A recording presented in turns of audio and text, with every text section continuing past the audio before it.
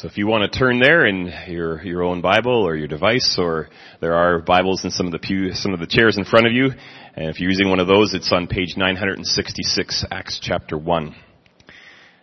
We're beginning a new sermon series, and so we'll be reading from Acts chapter 1, verses 1 to 11.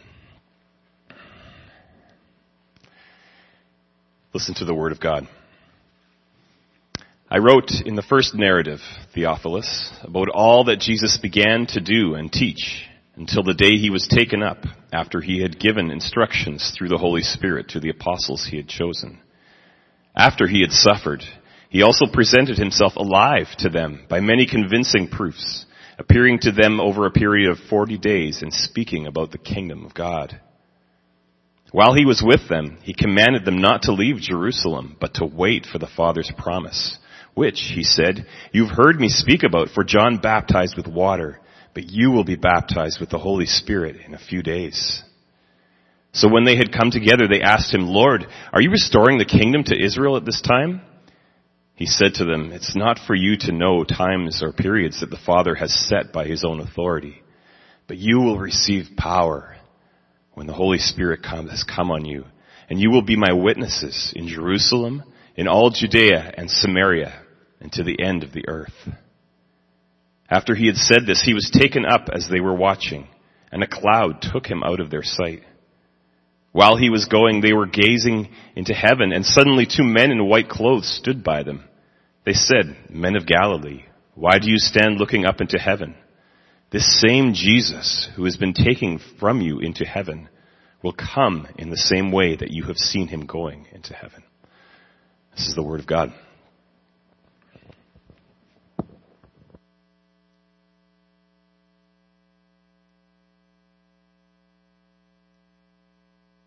Well, good morning, Cornerstone. He is risen. He's risen indeed. Jesus is as much risen and ruling and reigning today as he was last Sunday. We gather on the first day of the week, every week, to celebrate the resurrection of Jesus. My name's Kevin. It's my privilege to welcome you here. Whether church is a thing that you've been doing for decades every week, or maybe it's something new for you, we're just thrilled that you have gathered together today. Every Sunday, what we do is we turn our hearts towards a passage of the Scripture, and which we believe is God's Word written to us, and we turn our hearts and our minds towards that and open ourselves and say, Lord, what would you have for us? What would you want to say to us in this passage of the Scripture? And so we are beginning what will be a fairly lengthy series. We're going to be going through the book of Acts. Sometimes it's called Acts of the Apostles, and that might be a bit of a misnomer, as we'll see even today. But this book of the Bible has 28 chapters, and we're gonna. I think we planned out to the end of the summer, and we got through like 8 or 9 of those chapters. And so just to give you a sense of where we're going, the book of Acts is a continuation of another book. It's written by the same author. The author is Dr. Luke. Luke, we know from Colossians 4, is a medical doctor who is a really close friend of the Apostle Paul. He remained loyal to Paul throughout Paul's ministry, even though Paul was often beaten and imprisoned and ultimately killed for his belief in the resurrection of Jesus. Luke remained loyal to Paul and remained a faithful companion of him on many of his trips. I think often Luke was probably comparable to like the cut guy in the corner of a boxer. You know, have you ever watched boxing, and you know, the guy gets sent out in the middle of the ring and he gets his face pummeled up, and after the end of the round, he comes and sits on the stool, and there's all kinds of people attending to the face of this boxer closing up cuts and saying, and the coach is in his ear, but Luke's the doctor stitching Paul up and then saying, go back out and preach. Go take it on the chin again, and you're going to get beaten again or stoned again or shipwrecked again, but I'll be here, and we're in this together. Luke was a very close friend of Paul. He accompanied him on many of the journeys, and as you read towards the end of this book of Acts, You don't read Paul went, he says we went. So he was an eyewitness to much of what he writes here in this account. He is an educated man.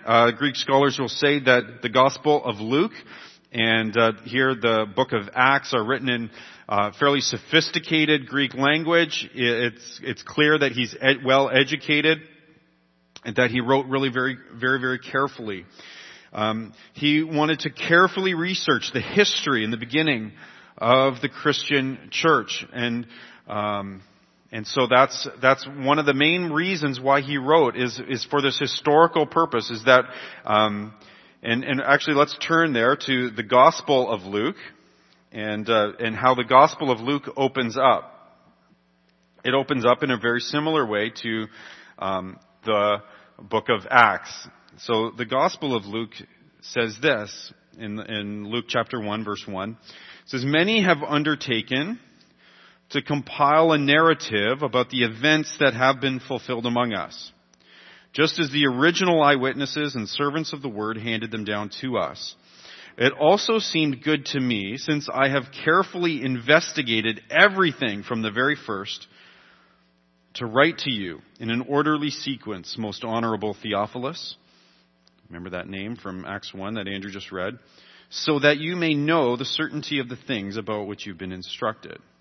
So Luke's saying, and it's really clear by the similar openings of each of these books, that this is a continuation, this is a 2-volume set, as to why he's written. He wanted to carefully investigate the events that have taken place.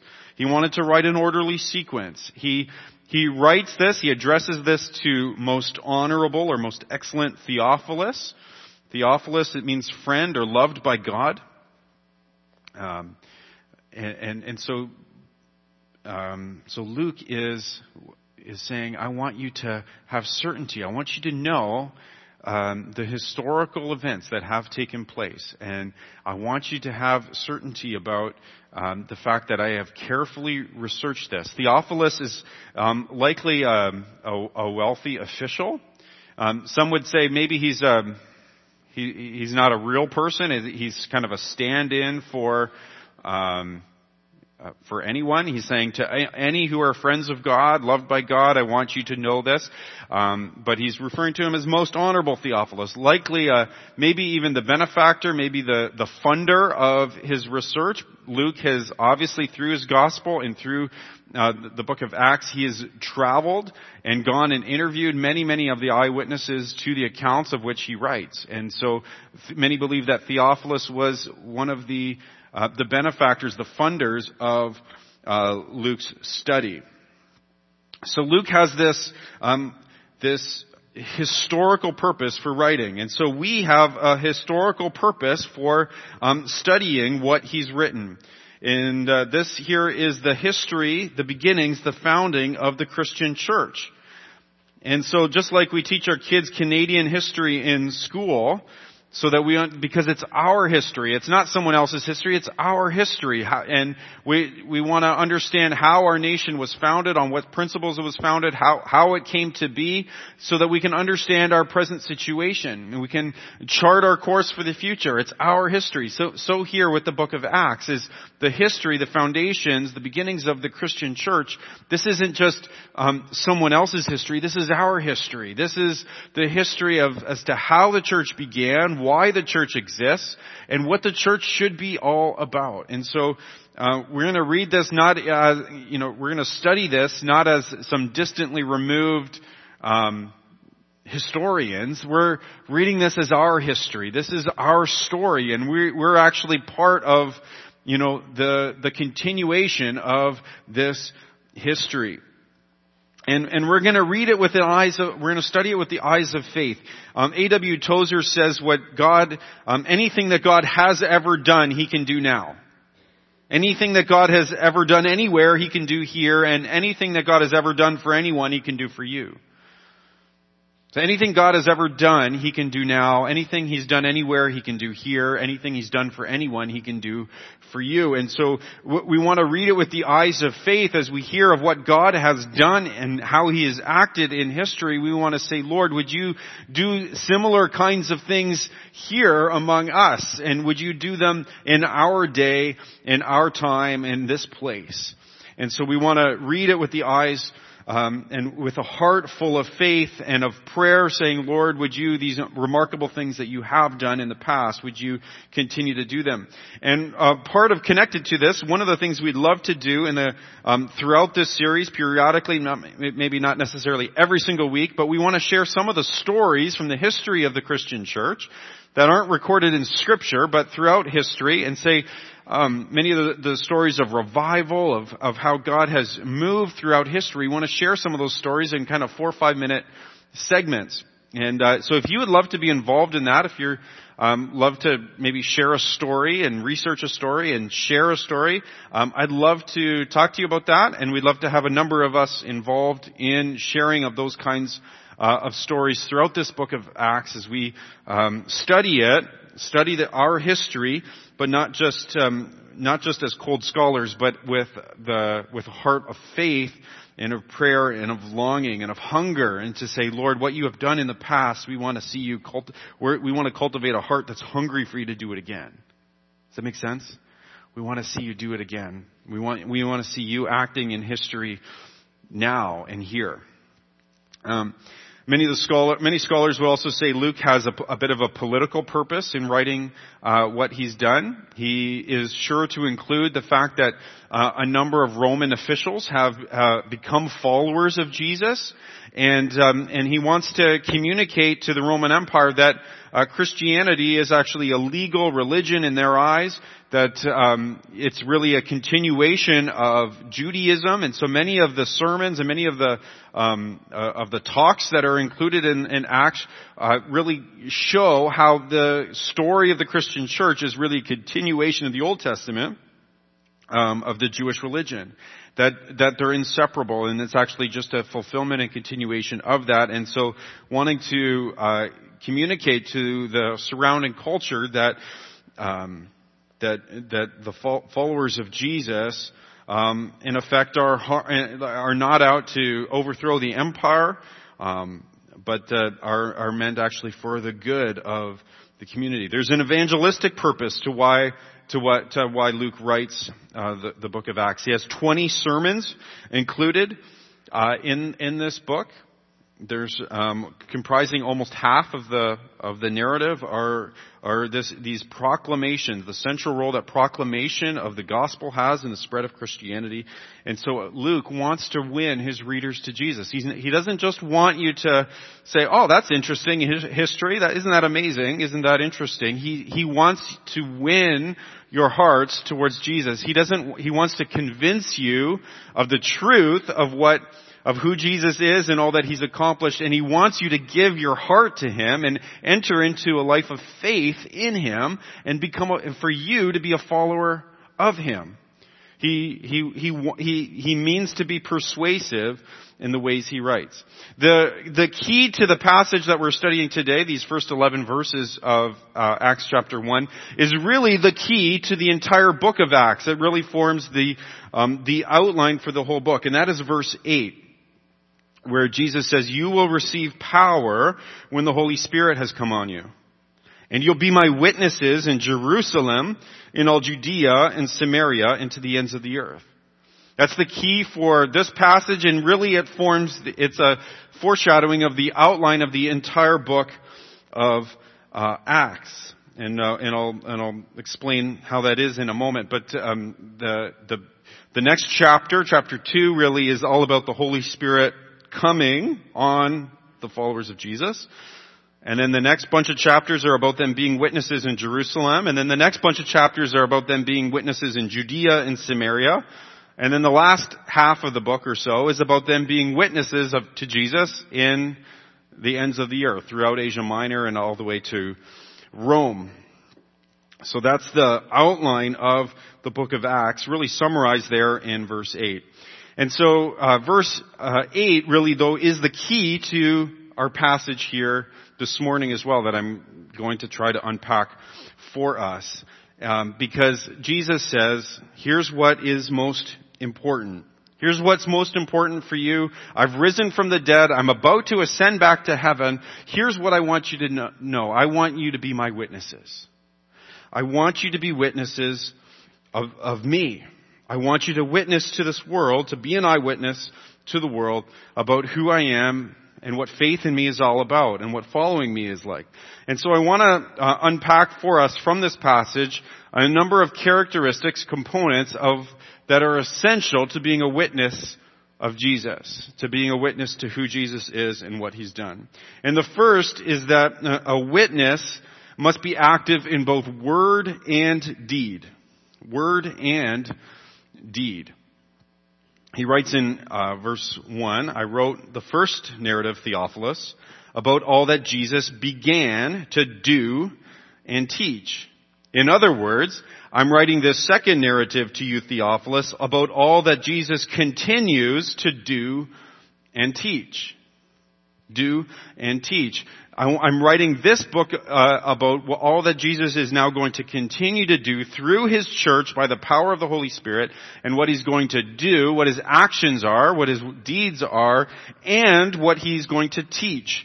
His words, His truth.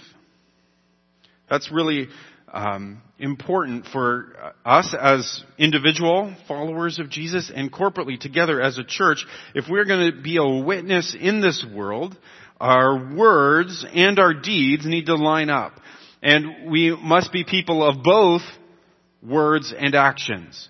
Words and deeds. We need both. And we see that in the life of Jesus. We see the life of Jesus as a life full of merciful deeds and compassionate actions and miraculous works. Powerful, compassionate. And we would see Him going throughout all the towns and saying, for this reason I've come. I've come to let's go and preach the gospel in other nations. This is the reason I've come. People are saying, wow, He teaches with authority. His preaching is authoritative and powerful. Jesus, throughout His ministry, His deeds illustrate His words.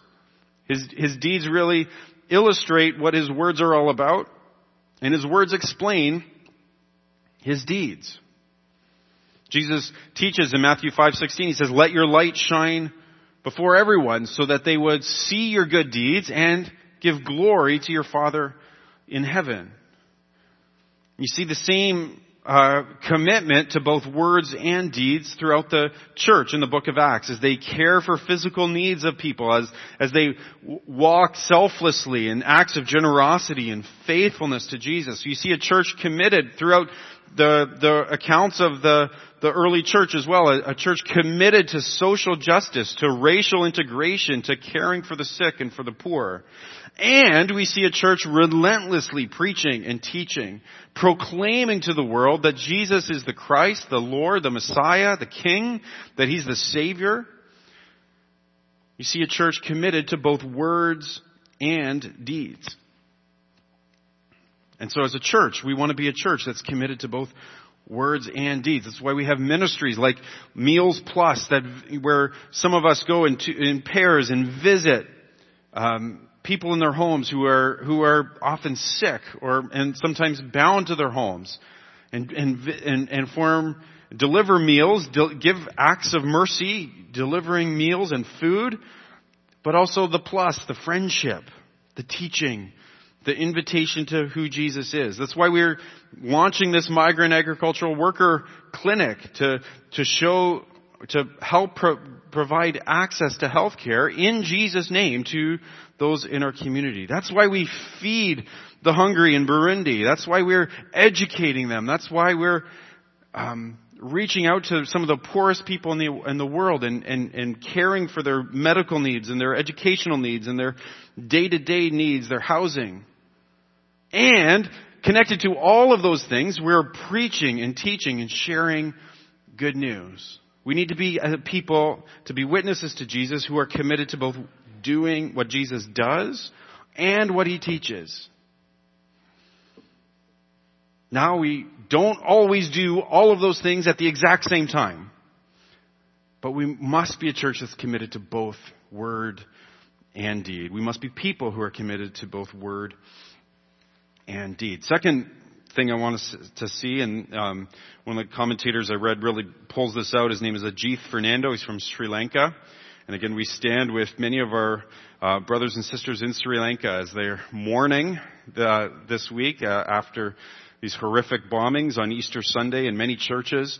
But Ajith Fernando, this really great Sri Lankan scholar and minister, who I've respected over the years, much of what he's written, he pulls out and says, this passage here is teaching that to be a witness for Jesus means that we must be committed to both objective truth and to subjective experience. To objective truth and subjective experience. He says he's pulling this out of primarily from the fact that objective truth, that Jesus shows himself to be risen from the dead with, quote, many convincing proofs. And then subjectively experience, he says, wait here in Jerusalem, you're going to be baptized with the Holy Spirit. The Holy Spirit will come upon you. So Christianity is based on objective truth. Historical truth claims. Historical factual claims that Jesus was dead, his heart had stopped beating for 3 days, and then it started beating again. Christianity is based on objectively true claims to truth. Who God is. What God is like. The identity of Jesus. The life and work of Jesus. Doctrinal truths about the way the world was created and what's gone wrong with the world and how the world can be restored. These are things that we believe are objectively true. It means that they're true whether you believe that they're true or not, that we think that they are true, that this is really real, this is true reality, that these are things that have happened, that the God of the universe who created all things, against whom we have rebelled, has entered into history through Jesus, who is both God and man. That Jesus lived the life that we should have lived. He died in our place to forgive our sins. He's risen again. He's ascended. He's going to return. And that God is going to restore all things. He's going to renew his creation when Jesus returns physically to the earth. These are objectively true things that we believe. And Christians, as followers of Jesus, as we grow in maturity, we not only assent to these truths, the truths of who God is and the Trinity, and learn, grow in knowledge, and grow in our understanding of the Scriptures, and grow in our knowledge and understanding of theology. We want to have a sound mind. Jesus presented himself alive with many convincing proofs. These are, it might stand out to you, and you're like, resurrection? Like dead, now alive by proof? How is that? What's proof? How can you prove that? Well, it's a great question. As I mentioned last Sunday, I encourage you to read the story of Simon Greenleaf, who was a professor of Harvard Law School who literally wrote the preeminent textbook on historical evidence and what evidence can stand up in a court of law, who openly mocked the resurrection, and when challenged to investigate it, does an investigation into the quote-unquote proofs of the resurrection and becomes a Christian, is convinced by the evidence. We know that these are eyewitnesses who said that they saw Jesus, that they saw him in groups, and they touched him, and they ate meals with him, and they changed their belief system, and they gave their lives for believing in it. All of them. Because they say that they saw him. You're like, oh, maybe it was a hallucination. Hallucinations don't happen in groups, and things that you see hallucinate don't eat the fish, and now it's gone. So if you have doubts about the historical nature of the resurrection, I'd encourage you to do some research. And I can point you in many good directions for resources to consider. But all of this to say is that a witness of Jesus is a witness to some objectively true things. Things that we believe to be really real, truly true. And a witness of Jesus must not just know some stuff, have some knowledge, have a sound heart, must have a subjective, personal experience with this God, whom we believe to be objectively true. That a witness to Jesus is not just a big head, but also has a warm heart. A witness to Jesus is growing not just in knowledge, but also in love and experience. He says, you'll be baptized, immersed with the Holy Spirit. You'll have a personal experience with God. You'll experience the fullness of God. Now there's a debate, just to be clear, there is a debate in the family and the Christian community about what is this baptism of the Holy Spirit? Is that something that happens when you become a Christian, or is it something that is a later experience that you're meant to experience later after, a new level of maturity in Jesus? And for me, the answer is yes. It's both, and that the New Testament, Paul teaches, be filled and keep on being filled with the Holy Spirit.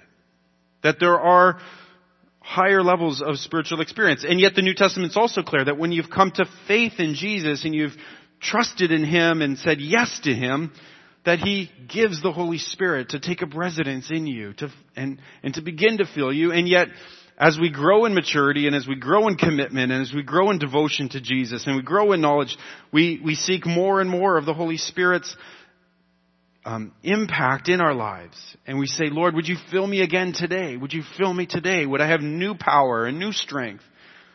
And would you have more of me?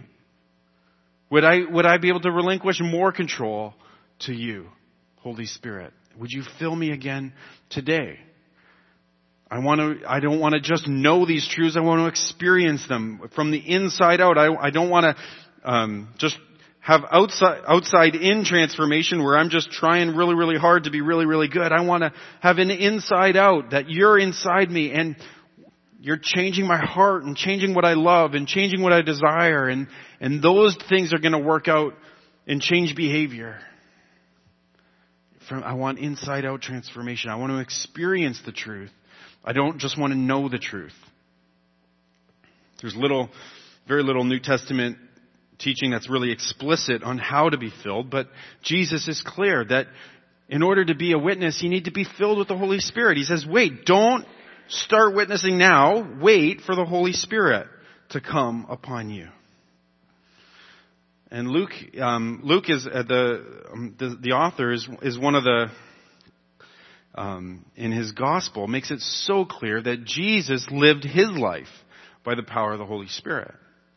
As one pastor I heard once say, Jesus didn't cheat. Sometimes we think, well, of course Jesus lived a sinful life. He was God. Of course He could do these powerful things. Of course He was wise. Of course He could teach with authority. He was God. But Jesus didn't cheat. Jesus lived His life according to His human nature. That He was God and man. Even though He was fully God, He didn't avail Himself of all of the resources of being God all of the time. That Jesus resisted temptation. Jesus went where He went. Jesus did what He did. Jesus spoke what He spoke. Why? Because He was led by the Holy Spirit. He lived according to His human nature. And so if you read through the Gospel of Luke, you'll see over and over and over again that Jesus was led by the Holy Spirit. Jesus, by the Holy Spirit, said this. Jesus, by the Holy Spirit, resisted temptation. Jesus, by the Holy Spirit, went out into the wilderness. By the Holy Spirit, He taught over and over and over again throughout the Gospel of Luke. Luke is teaching us that if you want a picture of what a Spirit-filled life looks like, look to Jesus. Jesus is the perfect example of what it looks like to live a life baptized by the Holy Spirit, filled with the Holy Spirit, relying on the Holy Spirit, not resisting, quenching, or grieving the Holy Spirit, but being filled with the Holy Spirit. And that's the kind of life we need to live as a witness to Jesus. We don't want to resist the Holy Spirit. We don't want to quench the Holy Spirit. We don't want to grieve the Holy Spirit. We want to say, Lord, we need the Holy Spirit. We want to experience you deep in our hearts. We want to know your love from the inside out. We want to know your grace from the inside out. We want to experience your power from the inside out by your Holy Spirit. So fill me today, Lord, to follow you. That's what a witness of Jesus needs to be committed to, both the objective truths and the subjective experience. Now I want to clarify that the Holy Spirit, sometimes I hear talk about the Holy Spirit and he kind of sounds like the Force from Star Wars, right? That he's some ethereal force or some amorphous gas that somehow maybe comes in through the ventilation system in a room and is just kind of floating out there. The Holy Spirit is a person. The scriptures are clear. The Holy Spirit is a person. He's personal. He's not some it. We don't conjure up an elusive it. We treasure the transforming power of an indwelling Him. And that's a big difference. That the Holy Spirit is not an it. The Holy Spirit is a He, a person. He's not a mystical gas, like I said, floating around. R.A. Torrey says this, it'll be on the screen. If we think of the Holy Spirit, as many do, as merely a power or influence, our constant thought will be, how can I get more of the Holy Spirit? But if we think of Him in the biblical way, as a divine person, our thought will rather be, how can the Holy Spirit have more of me? The conception of the Holy Spirit as a divine influence or power that we're somehow to get a hold of and use leads to self-exaltation and self-sufficiency. One who so thinks of the Holy Spirit and who at the same time imagines that he has received the Holy Spirit will almost inevitably be full of spiritual pride and strut about as if he belonged to some superior order of Christians.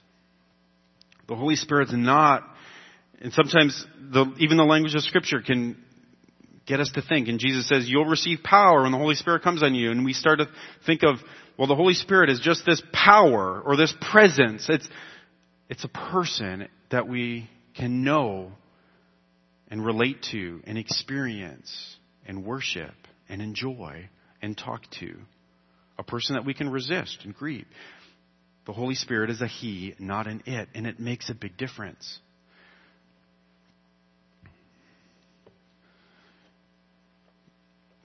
So just like we need to be people of word and deed, and realistically, churches generally tend to focus on being a person of word or a person of deed, a person of objective truth or a person of subjective experience.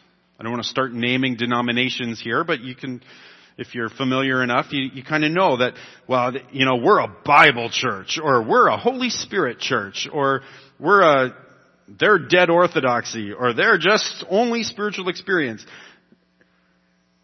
We need to embrace the both and. We need to be people of word and deed, people of objective truth and subjective experience, enlightened minds and warm hearts. Amen. We need to embrace the and not cast stones at those who may go. We want to find the center ground here. But it's not just a little bit of each. It's commitment to both the fullness of each side of this continuum. Do you hear me on that? Third, we need to be people, to be witnesses of Jesus, we need to be committed to both local and global witness. Jesus says you're going to be my witnesses in Jerusalem, Judea, and Samaria. So Jerusalem is right, ground zero, right where they are. Judea, Samaria, Niagara region and Ontario, to the ends of the earth. It's concentric circles. He's saying, I actually want my message to spread to the ends of the earth. But where does it start? It starts where you are. and you go out from there. It's like dropping the pebble in the pond and the ripples that go out from there. It's the concentric circles around wherever you are. It starts where you are. This reminds us that the message of Jesus is not a national religion. This isn't a tribal message, a tribal religion. This is an international message that transcends cultures. He says, I want you to cross cultural barriers. I want you to cross geographical barriers. The disciples miss this, right? If you look in Acts 1, Jesus, verse 3, what does he do? He begins over a period of 40 days, and he's speaking about what? He's speaking about the kingdom of God. But the disciples ask in verse 6, are you going to restore the kingdom to Israel now? Right? Jesus is talking about God's kingdom, and the disciples are like, hey, is it our turn now? Is it Israel's turn? Is it our nation's turn? Are we going to be lifted up? Jesus is about the kingdom of God, and the disciples were still missing out, and they were like thinking nationalistically and politically and racially. Jesus is saying, no, this is for all nations. This is for all kinds of people. This is actually the fulfillment to the promise I made to Abraham way back in Genesis, where I said to Abraham, through you and through your offspring, all the families of the world will be blessed. That I'm actually going to extend this out beyond Israel and to every nation, to every race, every tribe, every tongue, every people group. This is for everyone. Anyone can get in on this. And so as a church, to be a witness to Jesus, we need to reject wholeheartedly ethnocentrism, where we're focused on our own ethnic group, whatever that happens to be. We need to reject with all power that we have to any kind of racial superiority. We must reject racial superiority, cultural differences. We must relinquish any prejudice. We need to repent of any lack of concern we have for unreached peoples. Any arrogance that we may have towards other cultures. Because we believe, though, that the message of Jesus does indeed challenge the pluralism, the subjective truth claims of our culture, because there is only one way to the Father. And so to be witnesses of Jesus, we must be committed to reaching this world, beginning with your own neighborhood and your own family in Niagara-on-the-Lake and St. Catharines and Niagara Falls and Ontario and Canada and Burundi and Thailand and nations we may not yet have heard of. So these three characteristics, components of being a witness to Jesus: word and deed, truth and experience, local and global. We need both. It's a both and. But the fourth isn't only. Must be focused only on Jesus.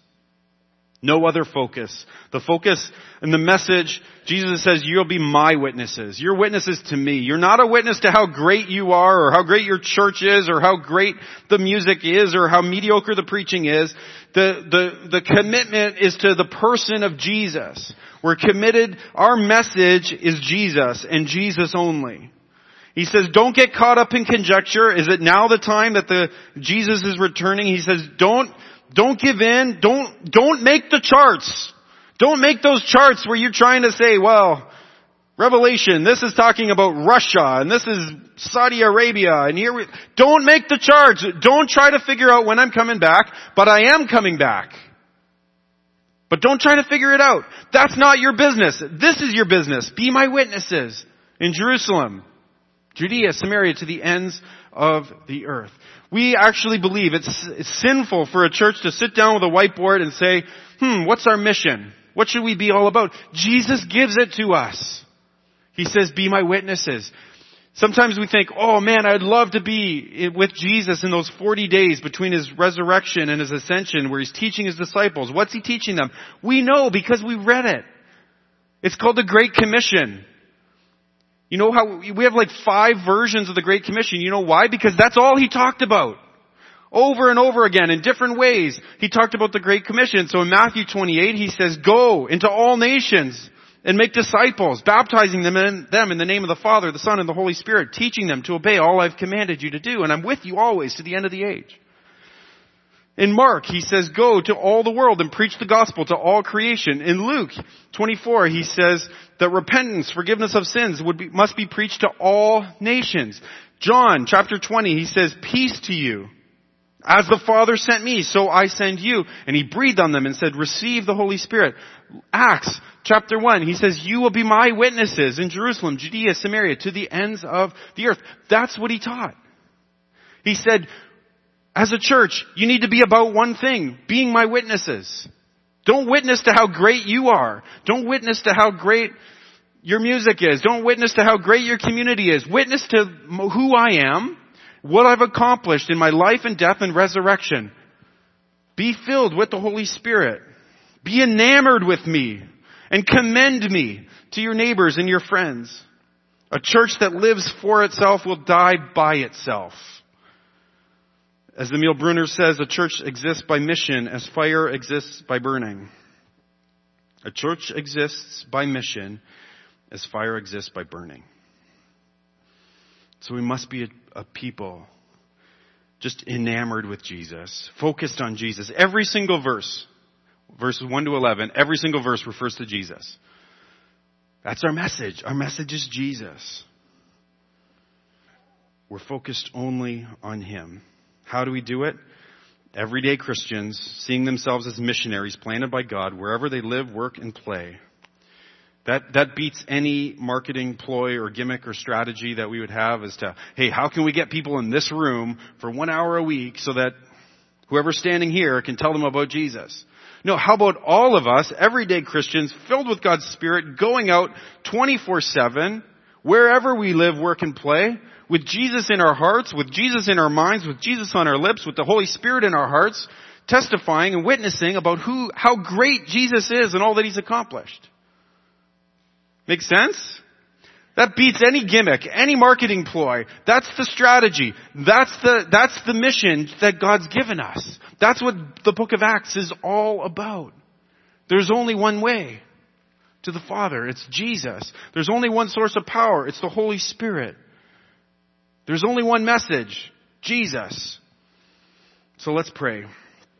So Father in heaven, would you give us these commitments to be a church of word and deed, of truth and experience, of committed to local and global. We ask that you would make us increasingly a multicultural, multiracial church.